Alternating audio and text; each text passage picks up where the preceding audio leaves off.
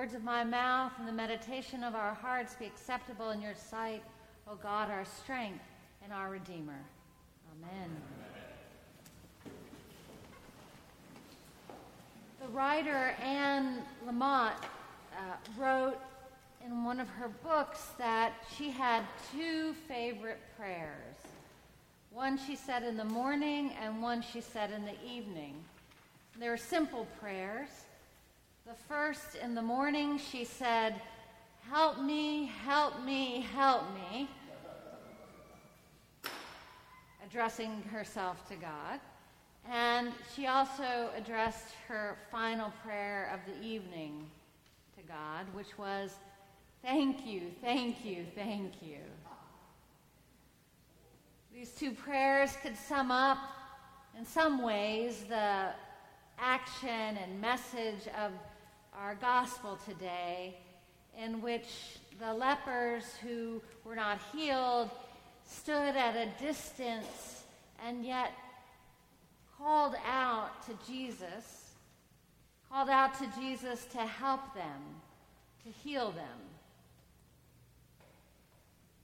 The 10 called out for help, but the one who becomes the focus of the lesson today, the one who was both a leper and a foreigner, was the only one who turned back, not ending with "help me," but ending with "thank you," with praise and gratitude to the true high priest, Christ Jesus.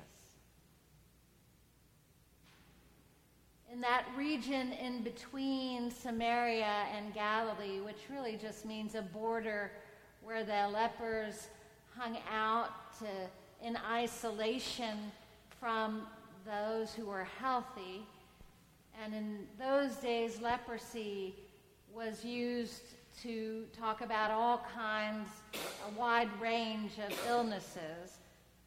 But those that were considered contagious were isolated with those who were already sick, and there they made connections and bonds, little bands of community and in mutual misery. So for whatever reason that day, perhaps they'd already heard about Jesus' healing.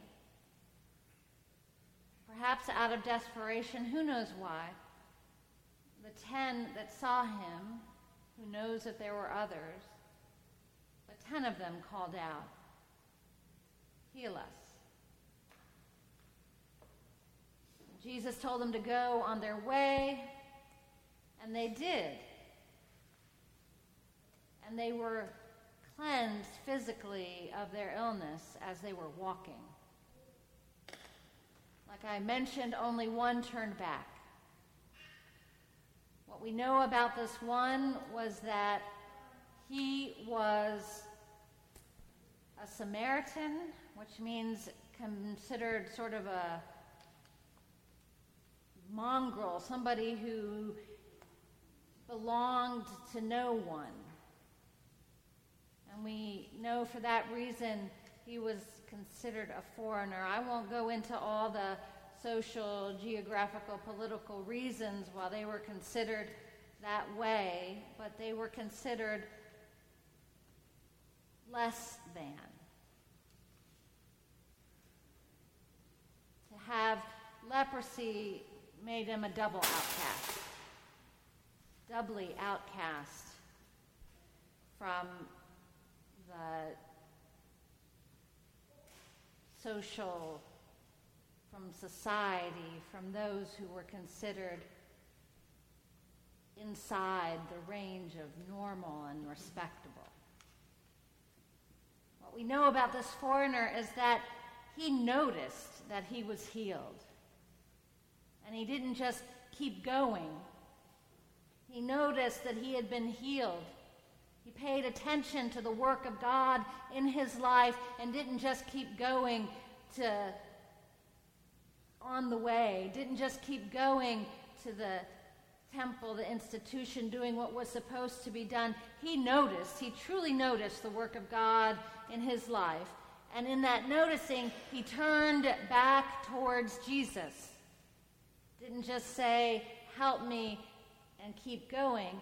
He turned back towards Jesus to recognize the true healer, the true high priest, the true one that could take away his social isolation and declare him whole.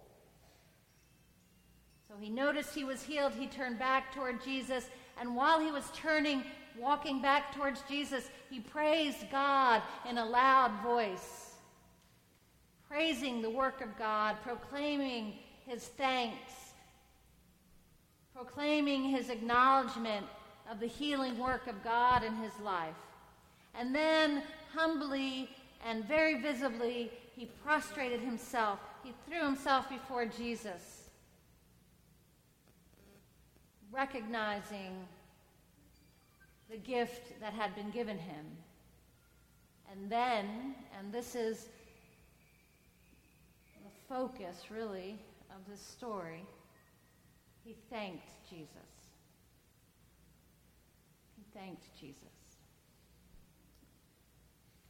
The late theologian Karl Barth, in his Church Dogmatics, wrote that the basic human posture toward God should be gratitude, is gratitude. It's not fear and trembling, as some would say, or guilt and shame, as others would say, but is gratitude, is the basic human response to God. He said, what else can we say to what God gives us but stammer our praise? And yet we forget. We forget to do that. This gospel reminds us that we are to notice the work of God in our lives, and in that noticing, turn back towards Jesus, and in that turning back, praise God, and in that praise, recognize the power of the love and grace of God, and then be grateful for it. There are many ways to be grateful. There are many ways to go and participate in that healing love. Many ways in this world that call us to be witness to the love and healing of God in this world. And it doesn't mean that we have to wait until the world is perfect. The world can be going to Hades in a handbasket, and we are called to praise God and thank God for the grace and the healing in our lives. The gospel, though, tells us that we can't be truly saved without gratitude. In many places in the Bible, and certainly today, being made well, being made whole, and being saved are interchangeable. And Jesus, to the Samaritan leper, said, "Your faith has made you well." And so Jesus himself equates gratitude with faith, or at least as part of a true faith. The Greek word used to describe the Samaritan leper's faith is the same word that we use for Eucharist, for the Holy Eucharist, which we gather together Sunday after Sunday and some weekdays to give thanks. It's the great Thanksgiving. And we are reminded that it is meet and right so to do, to give thanks to God by gathering together and uplifting each other and gathering the strength and the nourishment through word and sacrament to go out and acknowledge and see the work of God in our world, no matter how broken it may be. We are to point out what we can be thankful for, the work of God in our lives, and in that thanks, gain strength to continue the journey of faith. Giving thanks, in fact, gives us strength to continue in the way of love, which is Christ, no matter what's happening in the world.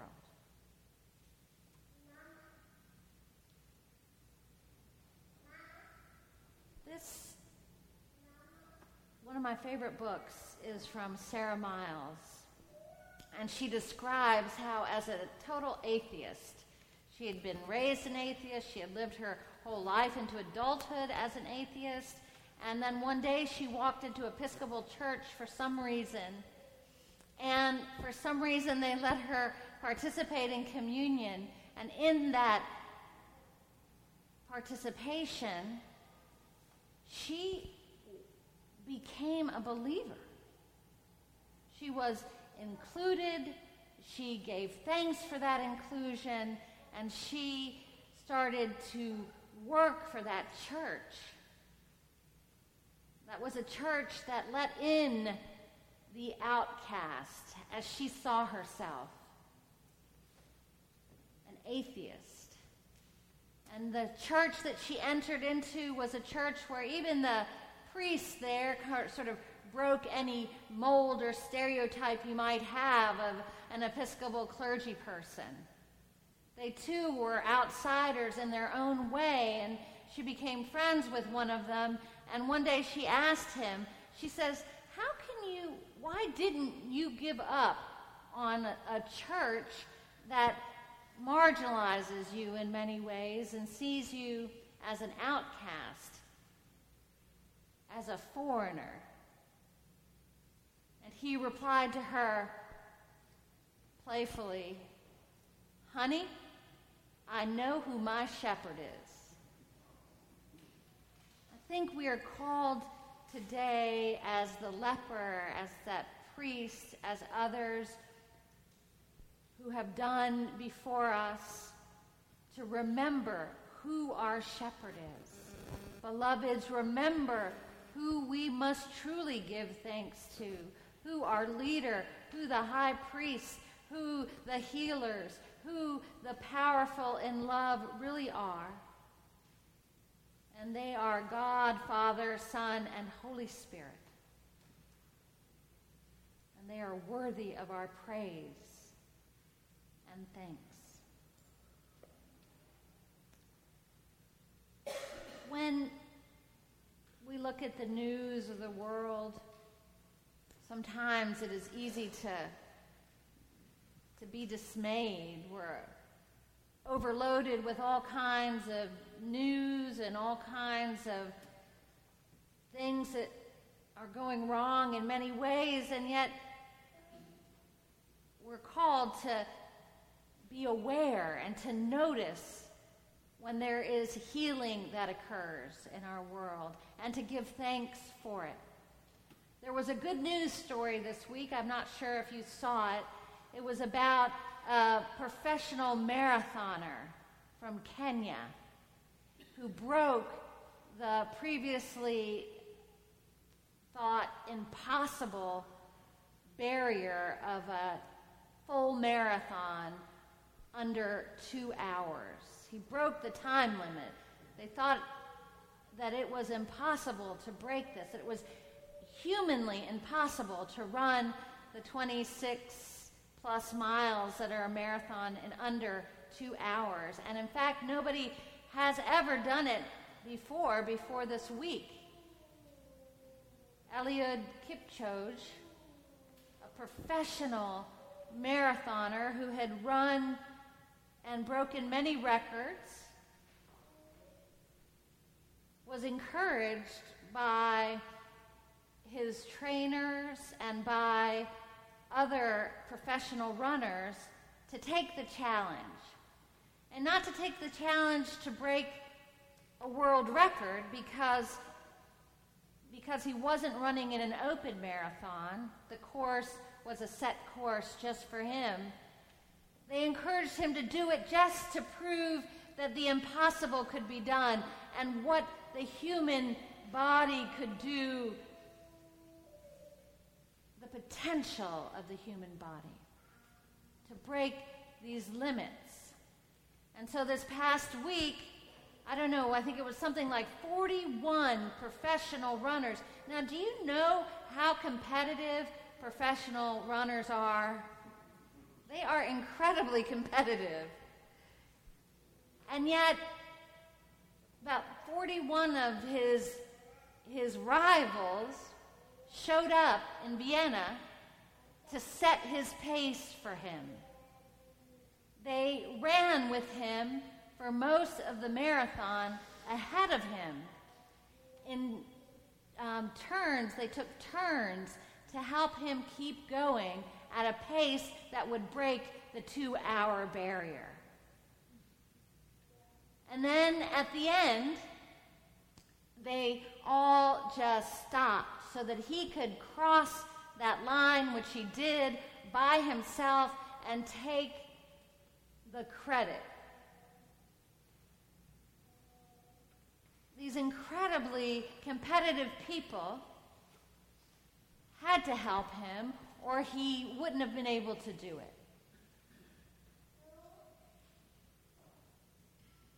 The one person in the world who could break that barrier still needed help to do it. And his rivals were willing to help him do it. That's the good news story from this week, and it applies to our gospel lesson today because with our rivals, with all the energy of the foreigners and the outcasts, of those different, of those we consider our competitors, we can notice the potential of the human spirit and break barriers that have never been broken before for the good of the world, against all the isms and all the hate and all the barriers that keep us from being the world that God calls us to live in and to be. So we come together in this Eucharist of thanksgiving, asking for the strength to notice the work of God at loose in this world, to remember to turn back to the true healer, to give praise even in the midst of limitations and brokenness, to be humble before God, to give thanks, and to be made whole. And to remember never to stop with just help me, help me, help me, but to say at the end of every day, thank you, God. Amen.